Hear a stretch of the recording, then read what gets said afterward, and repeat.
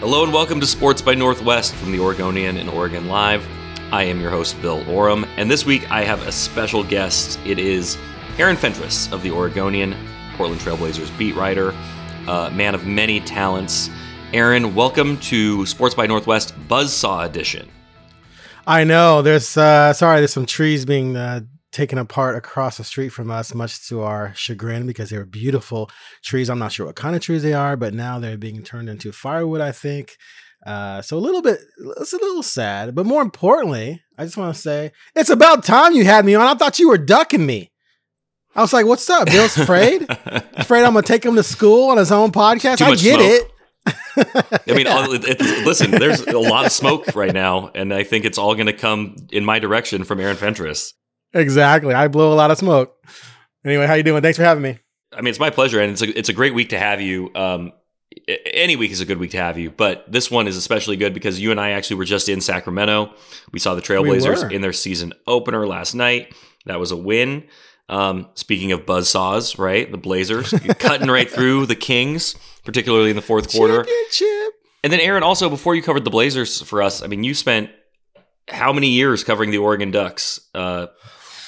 Full-time 12. Yeah. Both for the Oregonian and NBC Sports Northwest, and then part-time with The Athletic.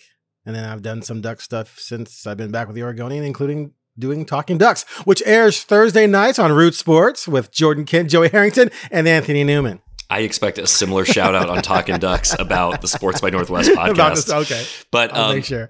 So that means that you are as familiar as anyone with the Chip Kelly era in Eugene. Covered me some Chip. Yep. We are revisiting that this week. We are going to relive it. We're going to have Chip back in Eugene on Saturday when he brings his undefeated UCLA Bruins to Eugene. So we're going to get to that. But I want to start with the Blazers because we were both just there. We saw it live. I asked Chauncey Billups before the game how much he could actually conclude from a season opening win. And, to no one's surprise, he was very cautious with that. You can learn some things, but you're not going to make any conclusions. You're not going to learn what your team is. But if you were going to draw some big picture conclusions about the Blazers, which is fun, what would be one or two or three? I mean, however many you want that you took from that win last night in Sac. Well, first, before I do that, we have to remember it is the Kings. When was last time the Kings were in the playoffs? It's been a while, right? 2006? Yeah, they've got some dudes, Fox and Sabonis, so there's some guys over there, and Harrison Barnes, who seems like he's like 40, but he's only like 32 or something like that, right? Anyway, so they're a quality team, and they ripped the Blazers apart a couple weeks ago in the preseason, 126-90 or something like that. Just looked like they were shooting layups all day, either layups or wide open threes or wide open whatever they wanted, and it really made you wonder about this defense. So for me, the number one thing, the defense showed a pulse. And I cannot tell you, I took over this beat in the bubble, 2020. And then the next season they went out and got Covington and Derrick Jones. And that was my first true season covering them. And all the talk was on the defense. That was in December of 2020. It is now October of 2022. And I feel like the number one thing that I've always hearing people complain about, and I'm always having to report on, is that damn defense. I want it to at least be solid because I'm tired of writing about the defensive rating being ranked 29th or whatever. So even for me personally, I know it means a lot for the fans to just see that they actually played some defense. Like, they gave effort. You saw the pieces moving well together with Hart, Winslow, and Jeremy Grant. You saw they went small late, which definitely caused some problems for Sacramento. So that was number one for me by far, is that the defense showed life. Damian said himself, though, hey, it's just one game, and it doesn't mean we've arrived, and he's right, but at least there was a pulse. Number two, Shaedon Sharpe coming off the bench early like he did. He's your guy now. Ant's my guy. He's your guy. Although I love me some Shaedon. I love that pick too. But he came in earlier than I expected. Keon Johnson didn't play at all, and he had been the sixth or seventh man the entire preseason. Sharpe gets in there early, 3 minutes to go, whatever, in the first quarter. Puts up 9 points in 8 minutes, or was it 8 points in 9 minutes? One of the two. And then he comes back in the late third quarter and plays well again. Hits a killer step back three early in the fourth to give him a 3-point lead. My goodness, that guy athletically, we all already know he's a phenom, but He's not going to shoot that well every night, but it looks so effortless for him. You just see how he's just oozing talent. So that was great to see, not just for now, because it gives you some offensive firepower off the bench and athleticism, assuming he can continue to at least be good. He's not going to be that great every night, clearly, but at least you have something maybe that could be very special coming off the bench for you. And then last but not least, I just liked seeing this team in a regular season game sort of demonstrate what they've been talking about a lot, and that's the cohesion this team has. Like, I really feel like, because Chauncey has talked about he wants this team to be connected on the court and off the court. And I kind of get and I haven't covered the NBA as long as you have, a fraction of what you have, but I kind of feel like this is a good vibrationist team. And again, they're 1-0. If they're 2-7, that could change. But I like seeing that sort of togetherness, and it's all coming together the way Billups and Lillard hope it would. Yeah, I think those are all great points, and I think that last point was really key because last year Chauncey inherited a roster that had been built for a different coach, a different system. Still had Covington, still had Norman Powell, and Chauncey was kind of trying to make it work. And I think that you give him a full year. Obviously he and Joe Cronin are lockstep. A lot of this, was collaborative, which is something you want as an organization. And this is kind of Chauncey's chance to show that the kinds of players that he wanted the team to go out and get can sort of execute his vision. And it was not perfect. I mean, there were flaws last night. Nurkic was, MIA by and large. And, I still think they have depth issues. I think they have size issues, but, I thought the fact that kind of seeing what has been preached come into visualization on the floor was just a good way to start the season. There's going to be losses. There might be a lot of losses. I mean, their next 3 games are against Phoenix, the Lakers, and Miami. And I mean, and two of those teams are even playoff teams. The Lakers, and then Charlotte, Charlotte, Pelicans, and Dallas. Yep. I mean, it gets to be 2-6. It gets tough. And I've kind of bought into the idea that obviously you want wins and you want to see this team progressing on the floor, but there is a longer term vision here, and it's not a 5-year plan, but it's kind of like an 18-month plan. And what can the Blazers develop, and then how do those developments affect the strategy? Do you see the flashes from Shaden and Ant that make them really attractive trade targets, so you can go trade for an all NBA caliber player to put next to Dame? Or do they develop into the players next to Dame who can help you get to the next level? So, I mean, that's what I'm kind of looking for this season. And I thought, game 1 was really encouraging. I thought it felt like, there was sort of you don't know the ceiling of this team. Again, I don't expect them to contend for a title this year, but, within 3 years, I think there's at least maybe if you squint a little bit, there is a path. And so I thought that was encouraging. And I thought seeing Shaden, not just that he made the threes, there was just a confidence about the way he played. He looked really comfortable on the floor. He's talked about having nerves in the preseason. He talked about having nerves last night. You didn't really see it. It takes some guts to come out and knock down those shots in your first game. And yeah, I mean, the first couple, shots were, were kind of spot up threes that, you need him to step up and shoot those. But the third one, like you mentioned, was a dagger putback. And you and I were sitting next to each other in Sacramento. And as he took that step back and he, hucked it up there, I even said to you, if this one goes in, I mean, my God. And it did. And I was just like, all right, I'm a believer. So I thought that was really encouraging. I mean, there's going to be ups and downs, but the fact that he, gave you hope that he might be a contributor this year, is a really cool development for this Blazers team. Here's a question for you about this. Do you find it more encouraging that Jeremy Grant scored 23 points and had 8 rebounds and 2 steals, or discouraging, more concerning that Damian Lillard was just 5 of 18 and 1 of 8 from 3? Oh, encouraging with Grant, because to me, he's, I think to a lot of people, he's one of those guys who's a notch below all-star. And I believe he's going to have an all-star season for the Blazers. If he re-signs for 4 years, I give him 5 seasons. In those 5 seasons, I think he makes an all-star team. We'll see what that looks like, but he's so good at everything. And when he was in Denver, his shooting percentages were so much better than they were in Detroit, because he was playing off of Jokic and Murray as opposed to being the guy. He's not a guy who wants to be necessarily the guy and carrying your team. He's not that guy. He's not Durant, obviously. But playing off of Dame, playing off of Ant, off of Ant, playing with a passing big man like Nurkic, he's going to get so many good looks. And I did a story earlier during preseason when I talked to him about that. And he expects to get way better looks than he got in Detroit. And if he gets that, he's going to average around 20. If he plays the defense he plays, if this is a playoff caliber team, he's going to have a look at being an all-star in the next few years, I believe. So for me, hugely encouraging, just how he fits. It's literally the perfect fit. And I think when the rumors were going around that he was connected to them, I did a story last spring about, I was like 1,500 words on how he would fit perfectly.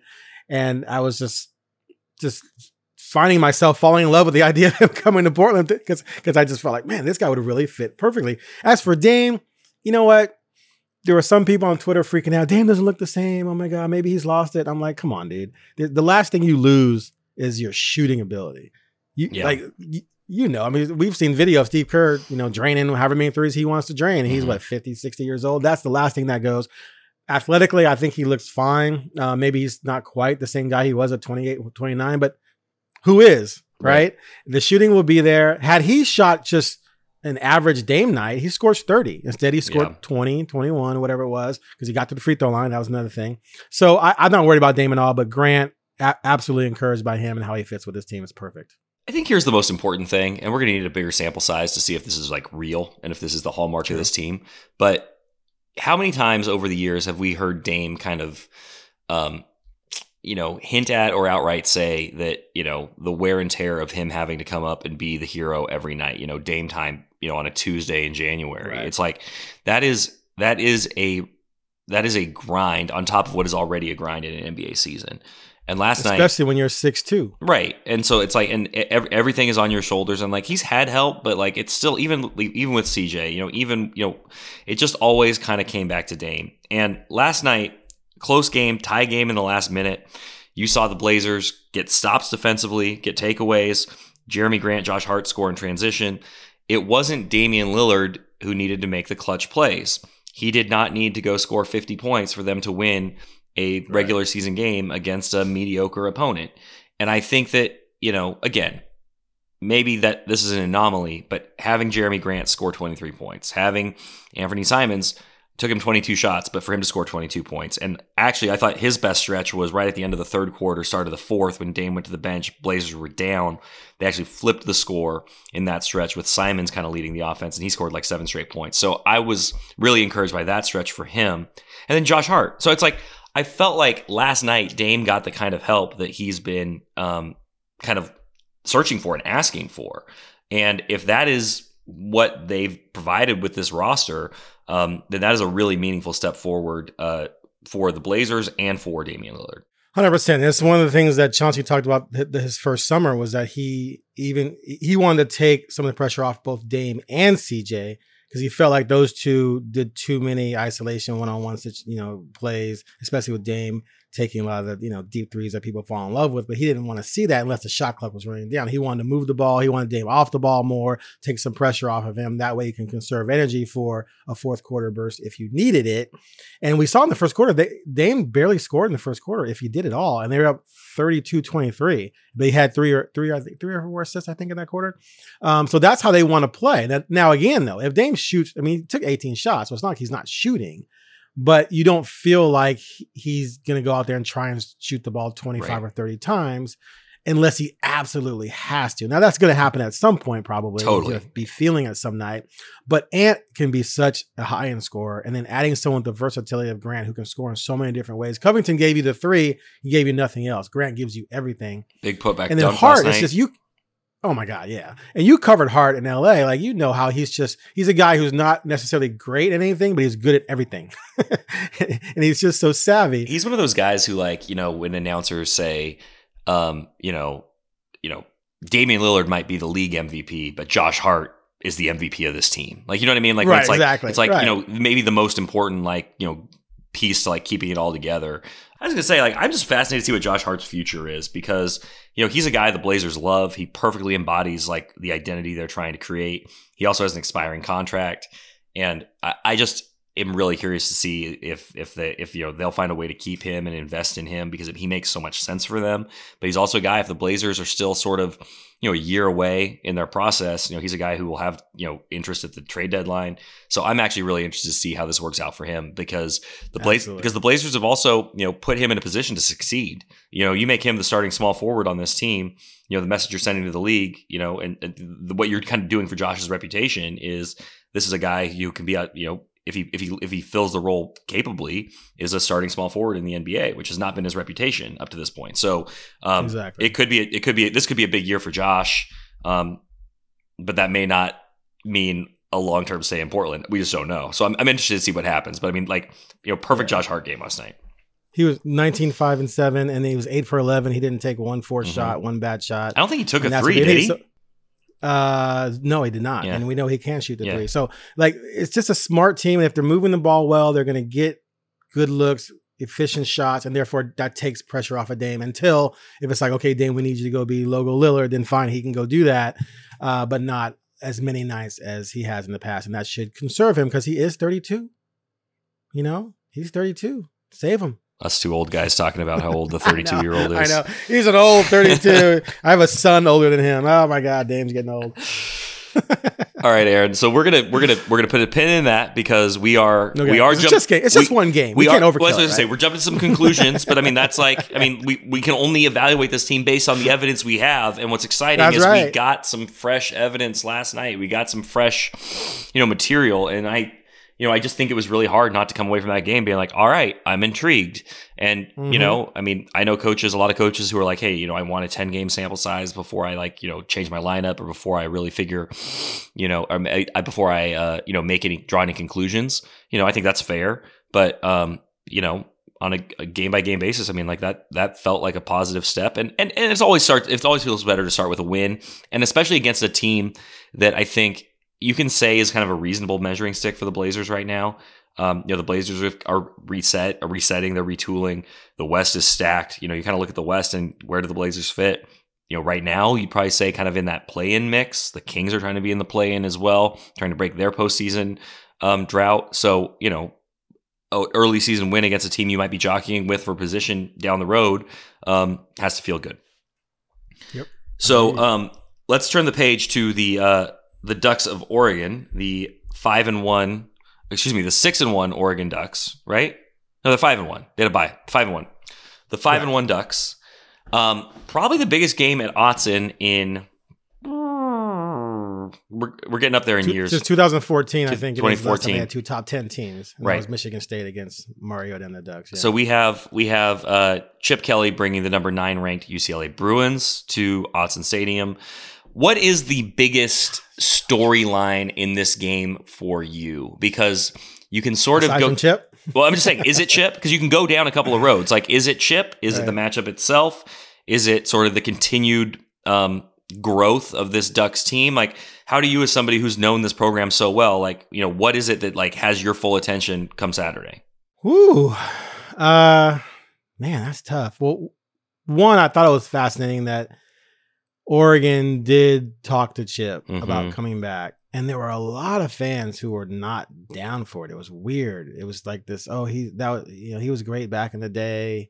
He's not a recruiter, this and that. So if he comes in there and wins, it's not the end of the world, but I think it would just be fascinating that he went and rebuilt a program from scratch and came back and, defeated Oregon, which has been dropping top 10 classes 2 of the last 3 or 4 years, which is a compelling story for me. Also, when Chip won at Oregon, he inherited a really good team. Like, he won mostly with guys recruited under Bellotti, which is something that a lot of people don't realize. They think he just started day one, threw a bunch of guys out there that he recruited and started winning, and that wasn't the case. So he won with a team that was built to win and then left. So what he's doing at UCLA is extremely impressive, and props to UCLA for giving him time to do it right, because he struggled the first few years, but now he's got his team. And so it's going to be fascinating for me to see this year and next year, is he building what's going to be a power in the conference, or is this just a 1-year thing? The Big Ten conference? And is it? Yeah. That's true. They're leaving. Is he building a team that's going to be a power in a conference, the Big Ten, I guess it would be, or is it just a blip on the radar and he's just having a good year and then it's going to dwindle back down a little bit? And as for Oregon, I still think that regardless of the recruiting classes they've put together, there's still a lot of question marks with this roster for me as far as whether or not it's a national contending level roster, which some people believe it could be because of the recruiting class rankings. But a lot of those dudes are gone, Bill. Like the amount of players who transferred from those classes are gone. There's still a lot of good talent, but I don't see Oregon contending for a national title anytime soon. But to do so, they're obviously going to have to be able to take care of teams like UCLA, which are rising in the conference, even though they're leaving the conference. So we'll see. So I obviously wasn't back in town yet when I'm still in the Blazers. When the Ducks had their coaching search last winter, Chip Kelly's name gets thrown out there. I was following it from afar from Los Angeles. And, the thing about like people being kind of cool on the idea of Chip coming back, he's obviously over in the, decade plus since he left, the shine has worn off, right? Like it didn't work with the Eagles, it didn't work with the Niners, and then for several years it didn't work with the Bruins, and it felt like there was this. I feel like the discourse around Chip Kelly was he changed the game. He brought in these high-powered, fast-paced offenses that completely transformed the game, and nobody knew what to do with it, and then everybody else caught up, and so he's not special anymore. And I feel like that's kind of where the sort of like Chip fatigue came in. And now you see it with a team where it's like you said, he's got his guys, it's clicking. He's got a 5th-year quarterback in Dorian Thompson-Robinson who, has been totally sensational. I feel like it must be gratifying for Chip, right? After kind of searching ever since he left Oregon for some level of success, right? That like rivaled what he did at Oregon, to be playing meaningful games on a national stage again and to see his, system kind of working. Because for a while it felt like, it was sort of, passé. I know. Yeah. I agree with everything you're saying. And it was one of the things that I argued back even when he was here. I was like, this is going to wane at some point. You can't, the history of football is filled. I mean, we'll go to my Bears. I bring this every time. The 85 Bears, 46 defense. They stacked the box, they brought the house, and they killed your quarterback. And it won them a Super Bowl. And then teams said, well, you know what? We're going to spread you out. And we're going to throw quick passes, and now you can't do it. And it's just that's how football is. Things evolve and change. So Chip had to change. That said, he wasn't that bad in Philadelphia. People act like he was a failure in Philadelphia. He had a winning record in Philadelphia. But his problem in Philadelphia was how he was doing things was never going to work in Philadelphia. You can't try to run 90 plays a game in the NFL with a 46-man active day roster. When you tried to do it, when you had 70 guys suited up on the road and 100 at home, it's just, you're going to wear your guys down. You're basically asking NFL players to basically play 6 more games equivalent of plays in the season. So that was never going to work. And eventually he got run out of the league. 49ers, I don't blame him for. That team was garbage when he got there. The UCLA thing, he took over a bad situation. And it took time. So he wasn't like the idea that he was supposed to have success right away because he was going to run like it was never going to happen that way. But what we're seeing is that he has evolved and he's changed. He knows he can't do it exactly the way he did it at Oregon. And he's still, regardless of the pace, he's still a very good X's and O's coach and strategist. And so that's why I was like, it doesn't matter if the blur offense is not necessarily the thing anymore. He's still a really good coach and would have done really well at Oregon. And Lanning can do really well. And Mario was doing well. So at the end of the day, they got a good coach. But if Chip can come back and win this game, that's just a huge piece of drama that should be turned into should be turned into a movie. No, I'm kidding. The Oregonian would like to sell the film rights to that movie. So when you look at this from the Ducks' point of view, this season with the Ducks has been, you take the Georgia game out, right? And it's like there's really relatively few holes to poke in this Ducks team. We've seen, a great version of Bo Nix. The running game has been tremendous. The defense, it's still, the secondary is obviously a little bit suspect, and we're trying to kind of figure out what the defense really is. And which, by the way, I don't know what your expectations were coming into the year. I assumed it was going to be the other way around. You bring in, the defensive genius of Dan Lanning, advertised defensive genius of Dan Lanning, and then he brings in an SEC coordinator in Tosh Lupoi. I'm like, oh, this is going to be a defensive juggernaut. That's at least what it's designed to be. But the problem was they were 79th in the defense last year and lost their 2 best defensive players. And the whole X's, people get caught up in X's and O's, and coaches that still takes dudes. You gotta have the dudes, and they have good dudes. They don't have great dudes, and that's why they're not a great defense. Anyway, go ahead. So I just feel like this Oregon team. I think not that we should forget the Georgia game, but has passed every test since. And correct. I kind of. And maybe I'm just too slow to take UCLA seriously because UCLA has. Well, maybe I'm just too slow. Let me leave it at that. But too slow to take UCLA seriously because their last 2 wins have been really impressive. And you could go back and look. I think I picked against them in their last 2 wins. I thought Washington was going to go down and take care of business at the Rose Bowl on a Friday. Completely the opposite. And then UCLA really kind of made Utah look silly in that game the next week. So. Those are probably 2 of the best wins in the Pac-12 conference this year. And that's why you see UCLA, in the top 10. But I'm also like, this team barely beat South Alabama, which I, did not even know was a school. So don't sleep on South Alabama, man. They're a juggernaut. I've slept on South Alabama for almost 40 years at this point because I didn't know it existed. I didn't even know there was a South Alabama. I didn't know Alabama was a big enough state to be referred to in North, South, East, and West. So, I mean, I don't know. Like, I guess I sort of am still like, is UCLA really this good? And they have been, I mean, especially offensively, DTR has been incredible. So we talked about this a little bit last night. I think you do buy UCLA, right?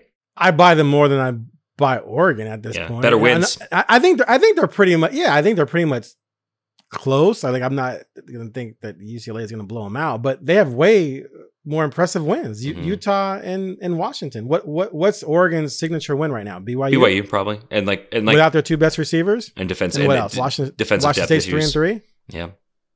I mean, Washington State's 3-3, and they pretty much should have lost that game. They pulled it out. Give them credit. So, and then last 2 games are the 2 worst conference teams in the conference: Arizona and Stanford. Yeah, I'm supposed to be excited about that. That's so fair. Now, none of this means that had they played Washington and Utah, they wouldn't have beaten them. And that had UCLA played Stanford and Arizona instead, that we wouldn't be saying the same thing about them. So that doesn't mean that UCLA is better. It just means that UCLA has by far, to me, a better body of work going into this game. And knowing that they beat Utah and knowing that they beat Washington leads me to believe that they definitely can come into Austin and beat Oregon. I mean, what a brutal schedule too, by the way. Like, I mean, people want to dump on Chip for scheduling Alabama State and South Alabama and Bowling Green or whoever they played in the opener. Was that his fault? Was that his fault? We don't know. But I mean, I don't blame him when you're looking down when you're looking ahead to a conference schedule that has you play Washington, Oregon, and UCLA, or Washington, Utah, and Oregon in successive weeks. I mean, that's brutal. I